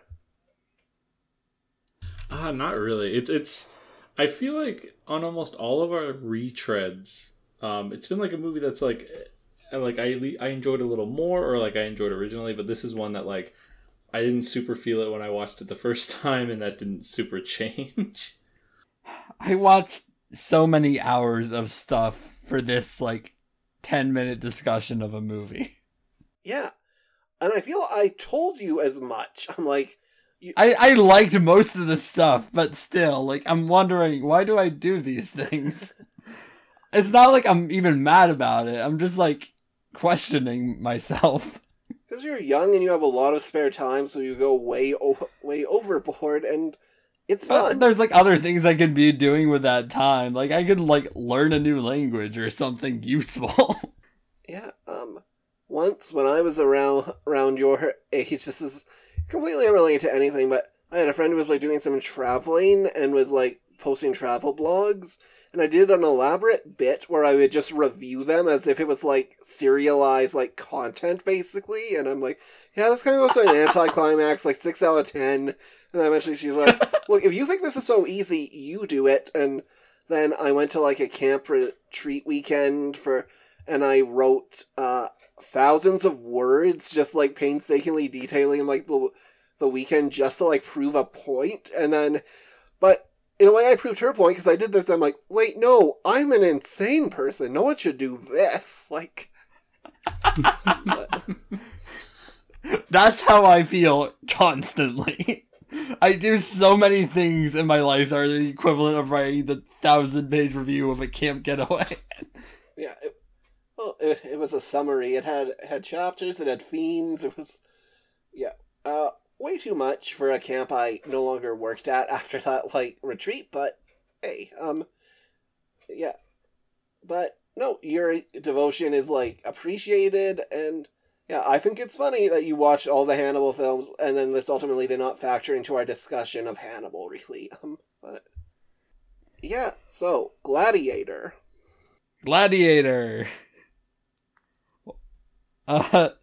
The walk doesn't do it this time. Not that good of a performance. No? Yeah. Yeah. Nope, kind of weak. I'm gonna say it now, he's at the bottom of my ranking. I feel differently, but maybe not that differently. I think his performance is serviceable. I think I give him like a lot of villain points, because I feel like he's a very rare exception. I haven't thought about it a lot, but like I feel like a lot of these villains are sort of just like evil villains, and they're just sort of like they're either kooky crazy or they're awful. But I feel like this is like one of few villains that is just a perfect foil of our protagonist, and that like. I think he's like decently written, but like the performance just isn't there. Like I like the character fine. I think the performance grew. I felt similarly, but I think it grew on me as the story went on. But I think in my head I'm attributing a lot to like his writing, because like I feel like very rarely do we get like a villain that makes the protagonist like look better and is like able to like pretty much like exemplify his greatest traits. Like, and I think in that final fight, that's kind of where it all sort of culminates, where like he's like cheating and like he has like a hidden sword, he's asking for other swords, and like Russell Crowe is like fighting with like 2 pre-gotten stab wounds, and still manages to like, I'm pretty sure like draw at the very least. But it's just I feel like that's just pretty rare, that we get like a pretty good foil in a movie, you know?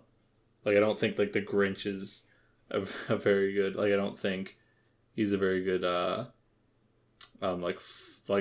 foil to anything, other than maybe, like, Christmas. But even by the end, no. Yeah, I think...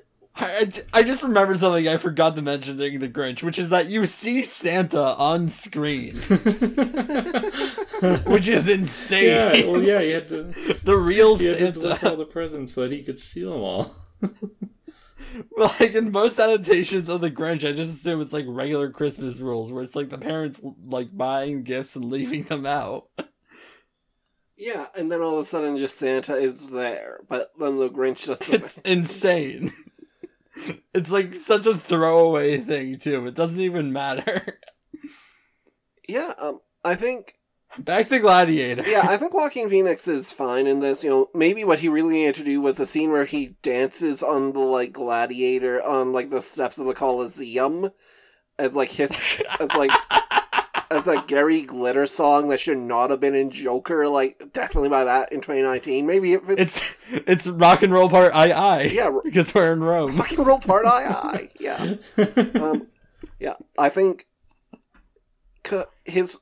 the character he plays is really good. I agree with Ben that, like, it's a really well-written character where he works as, like, a foil. Like, he's everything that, like, Russell Crowe's character is not. Like, he's selfish, he's self-serving, he's, like, cowardly, and he also gets a lot of, like, good lines in this. Like, Gladiator is just a film I think is, you know, maybe could have been a bit shorter, but during the fights, it is just so entertaining. So you were entertained when he asked you. Yeah, but and that's like an iconic line. It's like, yeah, I thought that happened in the big Coliseum, not like the little one in. I'm trying to remember where they go to. There's even like text that rolls across the screen. Where do they? It's probably it's Zuccabar. How do you pronounce that? Zuccabar? Possibly. Yeah, I'll get a pronunciation in post. According to the internet, it is Zuccabar. But yeah, when they go there, that's when that's where that line is said. So I don't think the combat in this is particularly well shot. I watched like a bunch of Ridley Scott stuff in preparation for this, specifically like the historical stuff. So like Duelist, his first film, Last Duel, like one of his most recent films, and Kingdom of Heaven. Those are all like historical things with combat, and you can like sort of see him like get better at it. Like by the time you get to the titular Last Duel and Last Duel, like that scene is great. That's like incredible. But like the stuff in this and like the stuff in like Kingdom of Heaven to like a lesser degree is just not very interestingly shot, like at all. Like too many cuts. You don't get to see enough. Like this is gonna sound like a bit craven, but there should be more violence. There should be more like people getting like their arms cut off. There should be like varying like angles. Yeah, I can agree with that. Wow, Shane comes into our 2001 episode and advocates for more violence. Oh no. Yeah, no, I think I agree with both of you. I think it'd definitely be like a little shorter, and then like I think except for like the final fight, I think they're entertaining, but they definitely do leave a bit more, and they are a bit. I think they're good in that they're very chaotic, which is. Like they're not like clean, they aren't like slick. Like I think like the fast cuts is because it's supposed to be like this visceral thing, which I guess maybe just like probably just didn't maybe work to the best effect. But I could kind of see what they were going for. Yeah, I will say the last duel fight's definitely better than the gladiator fights in this, but yeah, I do think just he's very good at capturing kind of just the excitement of the crowd and the excitement of here's a gladiator fight, and also kind of just the inhumanity of it all. Yeah, that's why I kind of think he like gets well done here. Having watched all these movies, I had to say I am now very much looking forward to his Napoleon film, the next movie he's doing. It's Joaquin Phoenix, right? He's back. I was not aware he was doing a Napoleon film, but yeah, I would be I down. think he's doing Napoleon with Joaquin Phoenix, the villain of this film. Ooh, oh, as Napoleon. That sounds good. Very good. Yep, he has next. Yeah, they have begun filming. Yeah, Napoleon. The technically Joaquin Phoenix. Yeah, Vanessa Kirby. Joaquin Phoenix, Mr. Technically Not the Most Recent Joker. Technically, yeah. We stand Barry Keoghan, the first Irish Joker. I'm sure there will be many more. Yeah, finally, a film that's afraid to acknowledge that, hey, Irish people can be funny too. I mean, not that the Joker is Irish. It wouldn't be an episode of Testicle and Popcorn if we didn't talk about the Irish. God. Oh, right. And come back next week for when we talk about Gangs of New York again and Daredevil. Oh, no, wait, that's not next week. That's 2 weeks from now. Yeah, but would have been funny if it was coming up. Is there any Irish people in Lord of the Rings? No. But, yeah. Tom Bombadil would have been Irish, but they cut him. I don't know that. I'm making that up. Honestly, yeah, I could buy that. He reads as Irish. I'm glad our Gladiator segment is just us going talking into it. Talking about the Irish. Yeah. Yeah. But yeah, Joaquin is fine. Russell Crowe is like great in this. Yeah.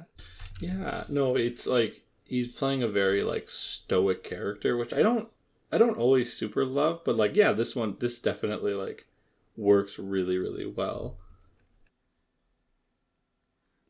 Speaking of good performances, I don't have a lot to say about Russell Crowe, but Oliver Reed is so good in this. Oh yeah, Oliver Reed, who died during the filming of this movie, so they had to kill him off because he was supposed to like live, and then, but yeah, in his final role as like the gladiator trainer Proximo, yeah, he's really good. He's fantastic, like. Totally, like, this character didn't have to be as good as he is. Yeah, and my main, like, context for Oliver Reed is, and I think I've talked about this before, but it's like this 60s kind of spy comedy type thing, The Assassination Bureau, with Dame Diana Riggs, and it's him playing, like, essentially the head of an assassination industry who is like challenged to like put a hit out on himself by like a reporter, and it's him just going around killing a bunch of various assassins. It's great fun, and that was like my main context for like Oliver Reed. So seeing him, I'm like, oh right, he's older and long dead, but yeah, he is giving a great amount of pathos to like his performance in this. Let's see. Anything else? Let's see. Joaquin is incestuous in this. Yeah, he tries to be. Well, that was just wants to be with his sister. Well, yeah, I guess it was a different time. Since this is the biblical allusion. If we lived in a society where like no one ever died, and you had like relatives, like your great however many great grandpas from like ancient Rome, it's like, oh, it was a different time. Incest was okay back then. Wow. Yeah. Sorry, you're about to say something about Sodom and Gomorrah? Please go on. No, I'm saying obviously Rome. There's crucifixion imagery in this. Oh yeah. Oh, not the biblical reference I wanted. Okay. Yeah, you know, there's more Bible stories than Sodom and Gomorrah. Are there? Yeah. There's the Are one, there salt in the other ones? There's the one where the prophet gets made fun of for being bald, so he summons a bear who kills a bunch of kids. Does the bear turn into salt at the end? It does not explain what happened to the bear. Maybe it turned to salt. Probably turned into salt. Probably was salted. Were you, like, reading up on Sodom and Gomorrah? Like, I forget how this... I was not reading up on Sodom and Gomorrah. I was just comparing Whoville to Sodom and Gomorrah, and I've just sort of been fixating on it for the entire episode. Yeah. No, I like that it's like a recurring theme in this. But, yeah, some would say that the Gladiator games, again, would go into the excess that would fit into a Sodom and Gomorrah. By the way, at the end of this episode, I will turn into a pillar of salt, so just be warned. Oh, wow. It's a classic. I've angered God. I forgot to mention this earlier. It's gonna be a whole thing. Don't be afraid. Pass the golden popcorn first. I'm sure everything will be fine. I'll probably be back for, like, next series. Not sure if I'll still be salt by then, but we'll figure it out. It'll be like the end of the Comedy Bang Bang episodes where like Scott just dies, and then they're like, oh yeah, then I kind of forget what happens, but now we're back. Like the number of times that Andy Daly has just shot Scott on air. Well, Dalton Wilcox, but yeah.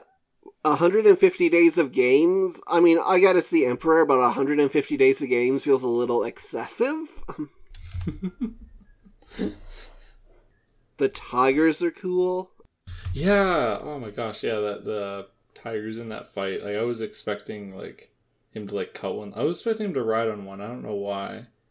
I like when they sort of like get in like formations because they're fighting like the chariots. That's a really really good scene.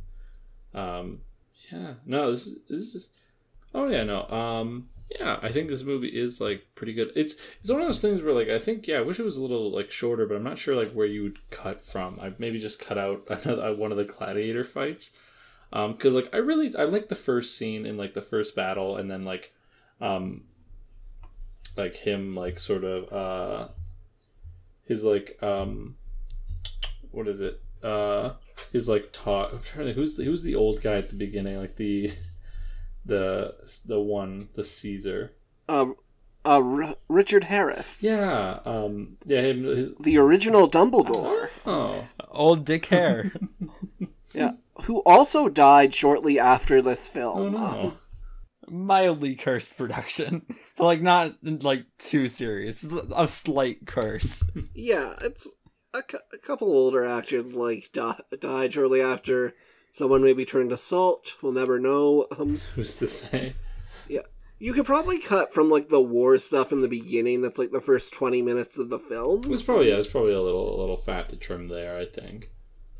Yeah, and then also the kind of afterlife door. I mean, yeah, it's pathos. It's good, but you can maybe cut a little bit of that. I wouldn't cut it. I think that stuff's cool. Don't get Oh yeah, going for like how villains get defeated. This is like a classic stabbing, but also stabbed by his own knife. Yeah, stabbed by his own knife, and then all the people just kind of leave him there, which is like really,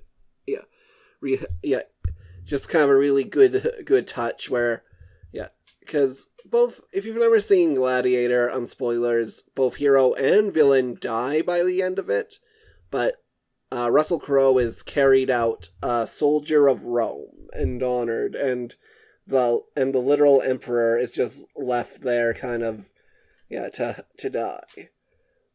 Also, even though he is, like, dying and actively seeing his dead family, he has enough, like, time to ask that they make, like, political reforms and free all the gladiators. Oh, yeah. Yeah, no, just, like, a really good movie. This was, like, a really fun, like, setup of movies. Like, I think there's a good chunk of these. Like, I think Hollow Man and Cell, I don't think I would have ever seen without this. I'm pretty sure I probably would have thrown on Gladiator at some point, or at least my friends would have. Yeah. No, I think, I think we got a couple more weeks until we're back to seeing, like, muscly, almost shirtless guys with swords fighting when we cover 300 in a couple weeks. Oh, right. I forgot that one's up there. But yeah, no, this is a fun year, especially, like, as we enter the 2000s and the 10s, where a lot of the villains are a lot more, like, samey superhero stuff. This is kind of like a nice assortment of villains to sort of kick off the new millennium. Even if I disagree on one of them being a villain, but... And I agree with you disagreeing. It's not like you're alone on that. I agree. Yeah, it's not like I'm all up by myself on my tiptoes at the top of Mount Crumpet. I'm just... But yeah, the time has come to rank... The Who's down in Whoville like the Grinch 2000 a lot, but the Kenny up on Mount Crumpet did not. Did not. Yeah, that's another thing, I guess, like, going into, like, before, as we transition to movie rankings, is I really do just love that story. At the summer camp Ben and I worked at, we almost always had a Christmas day, and there was always, like, kind of a section at the beginning where someone, typically a program member like Ben, would read a book to kids, and I would always, like, strong arm my way to, like, just read The Grinch on Christmas. Like, I literally bought a copy. I can recite, like, the opening lines from memory, so it is just me being way too into, like, the Grinch the book, and, maybe nothing will ever, like, satisfy me as much as that book in the original animated special, which is... You mean when it comes to the Grinch, or just in general? Yeah, I mean, when it comes... Yeah, I do hold the Grinch weirdly sacred, but yeah, mostly when it comes to the Grinch. But hey, movie rankings, who wants to start? Okay, I'll go first. So, last time, I kind of messed up the order. So, what I'll do this time, just make sure everything, goes well. I'll put it in the hands of the host. So, what I'm gonna do is, so there's 5 numbers in the ordering. You're going to take turns, telling me what place to read. Did you go, like, is 1 the best? 1 is the best, 5 is the worst. Cool, start with 5. Okay, are we doing villain or movie? Movie.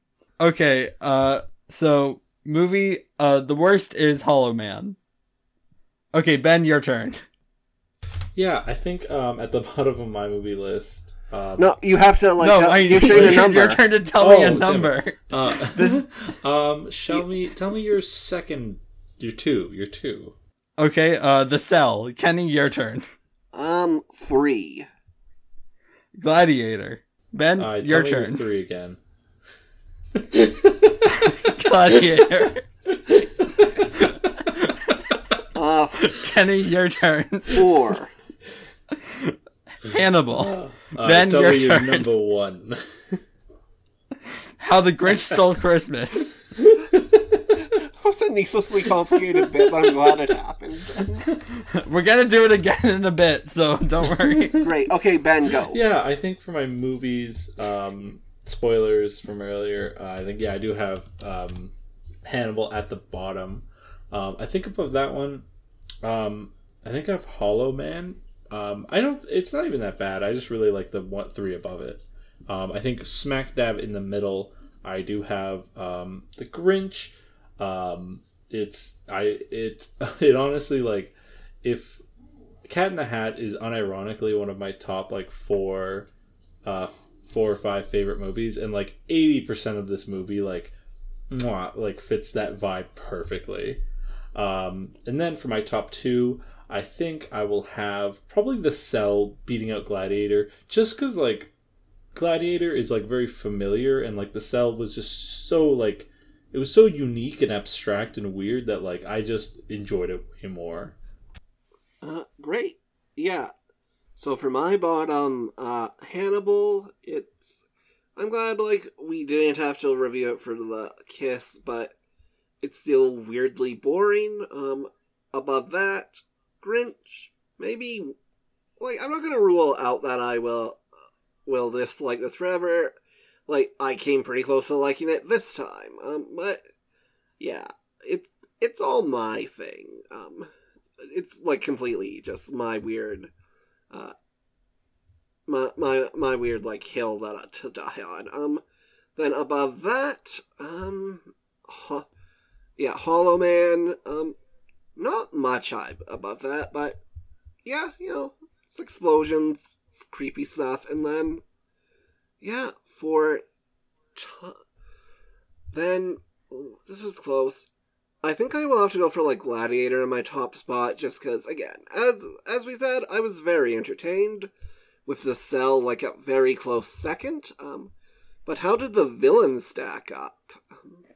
Okay, Ben, you go first this time. Give me a number between 1 and 5. Give me your number 4.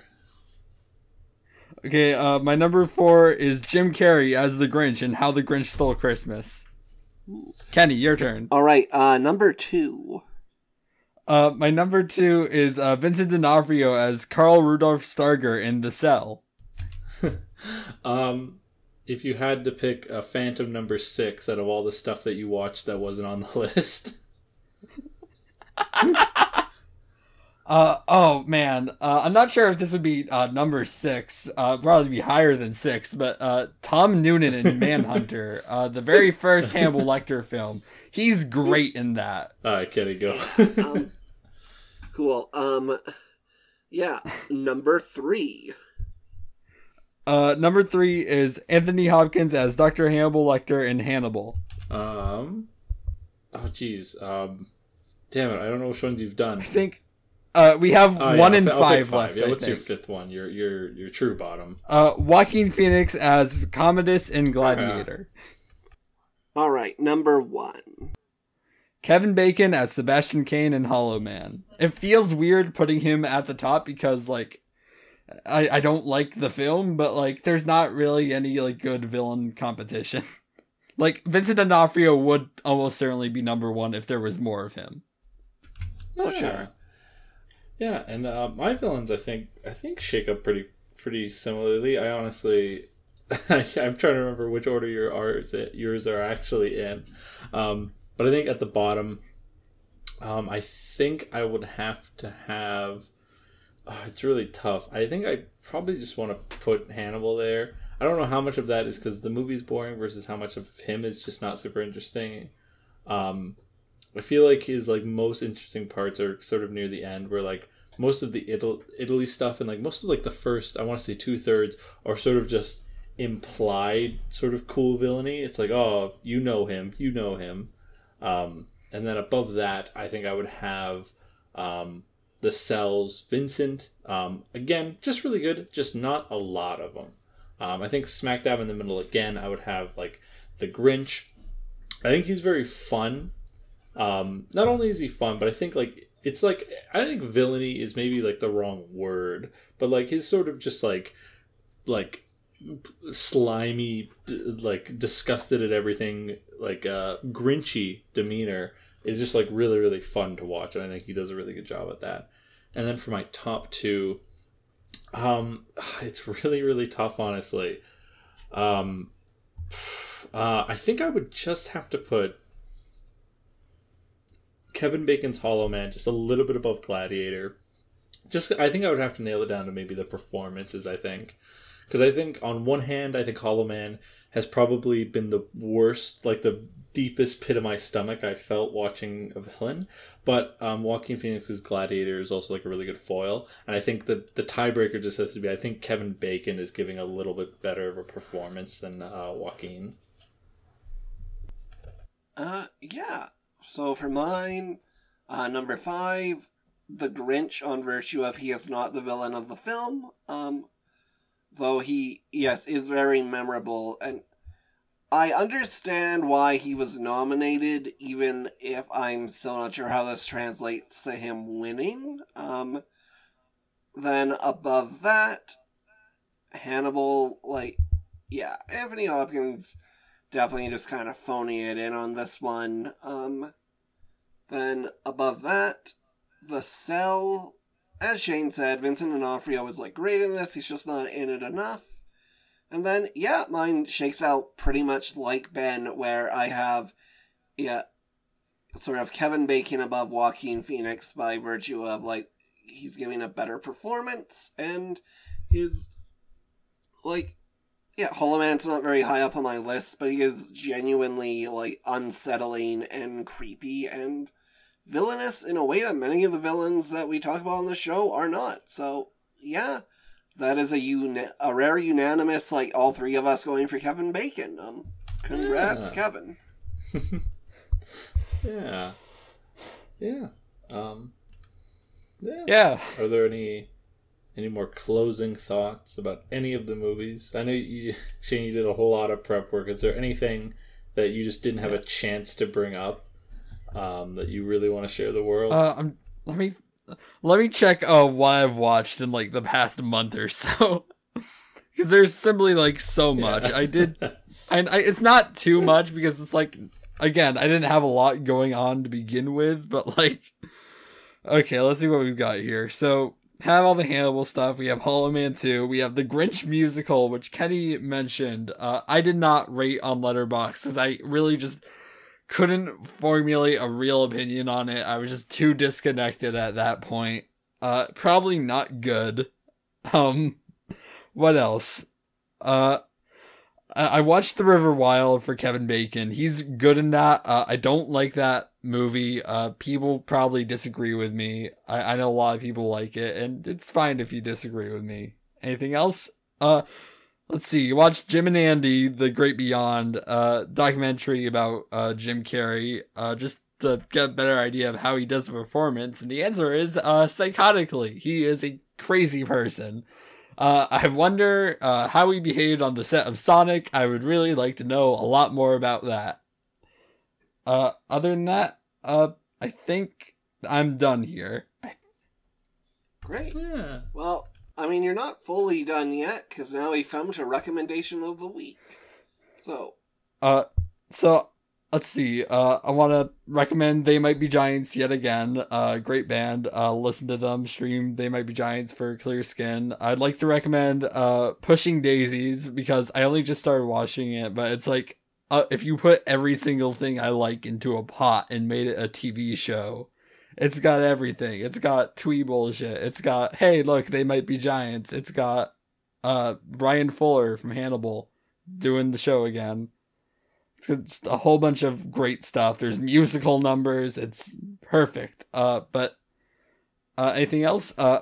I'm going to plug the drink Moxie again. I'm also going to plug our friends' podcast, Bevy of Bevies, hosted by Cullen and Nina. Have they been on here at all? I think no. Cullen been on? Cullen's is booked for a couple weeks. He's actually going to get the bulk of, right now we need to find new things to say about Spider-Man. And then Nina is coming on, I think, to talk 2010, whatever year The Hangover is on. They're both great. Their podcast is great. It's a podcast called Bevy of Bevies. It's about drinks, beverages. I wanted to do an episode about Moxie, but I'm probably not going to be able to do an episode about Moxie on there. So drink Moxie. Think of me when you're drinking it. Order it from Maine. Pay expensive shipping. I don't care what you have to do. Great. And I'm done. Yeah, cool. Ben, what do you got? This week, I think all I can really recommend is that you should peel yourself a good carrot and eat it. I had that during the beginning of this. It's good. Honestly, I don't eat too many though.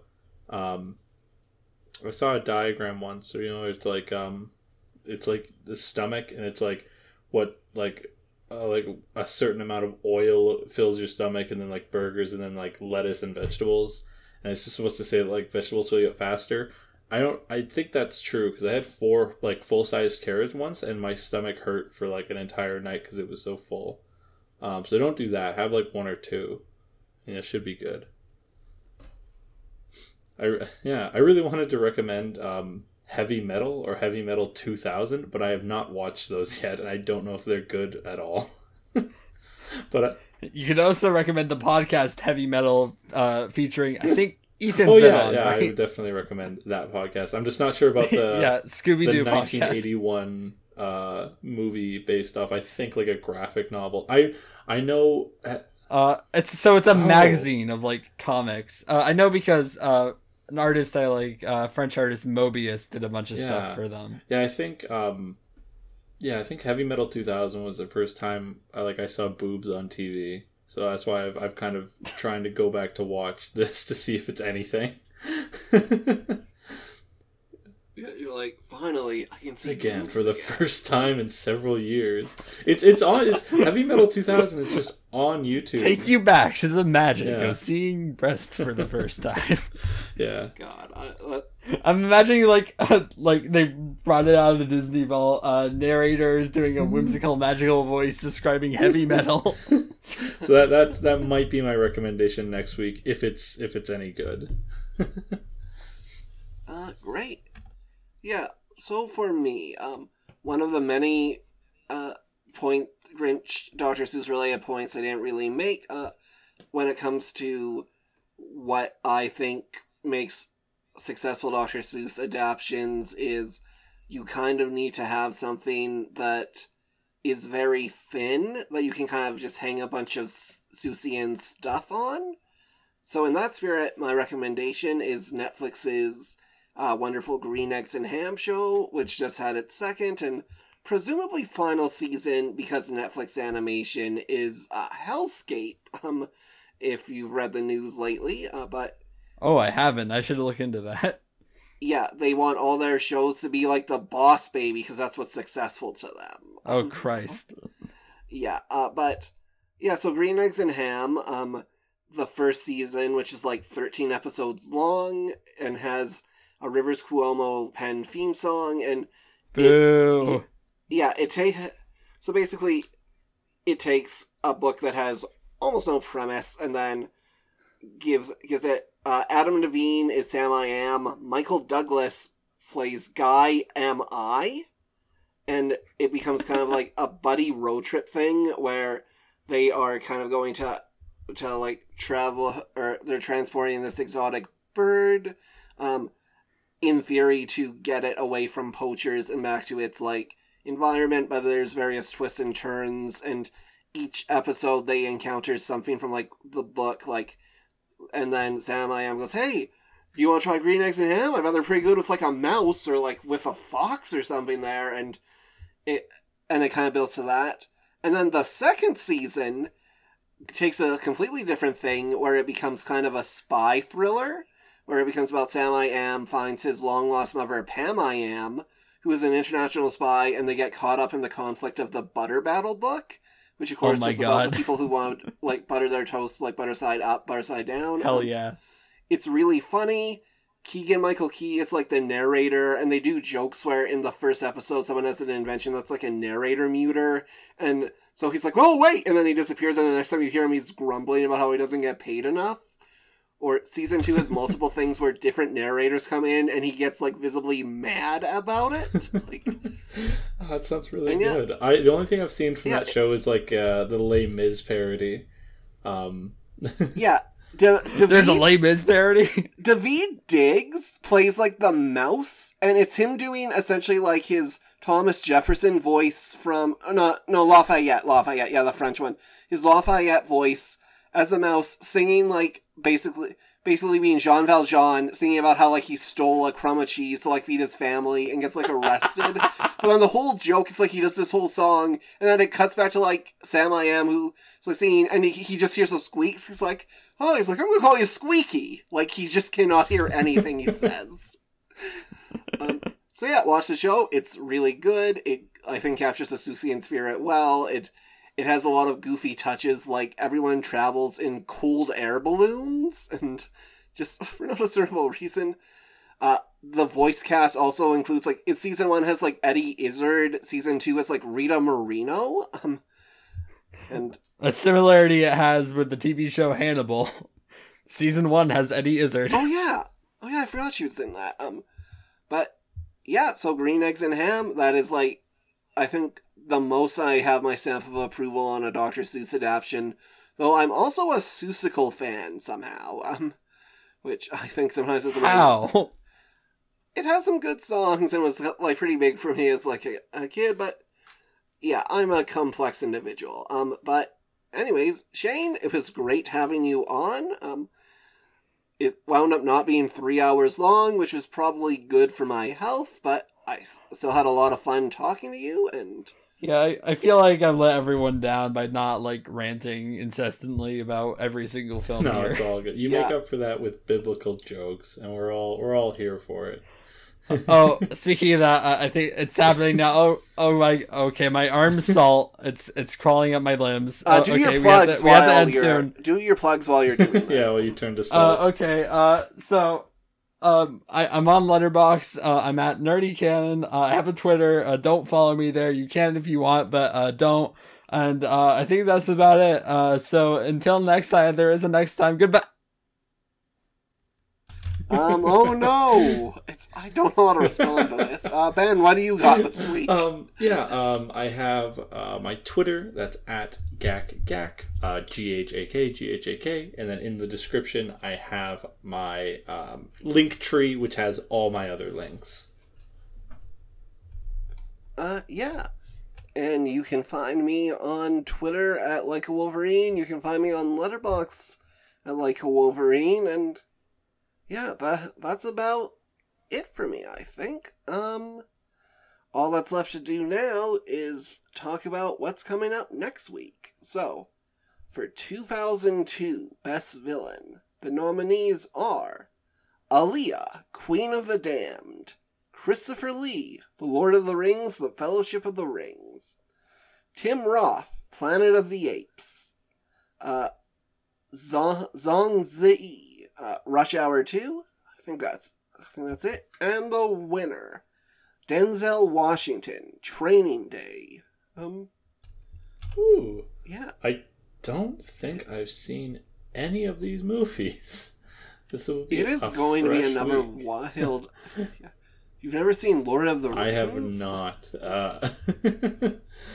I mean, to be fair, that was also me until, like, last year when I took a fantasy class and the person's like, we're going to read exactly one book and it's all the Lord of the Rings. Like, oh, yeah. I cannot wait for 2002. Yeah, it'll be good. Thanks again to Shane. Sorry you turned into salt suddenly. And yeah, keep passing that golden popcorn, and just remember. Let's think. I'll cut out this part. Let's try and think of like a really good Seuss rhyme. Oh, okay. Alright, wait. Alright, so something about popcorn. Something about passing it.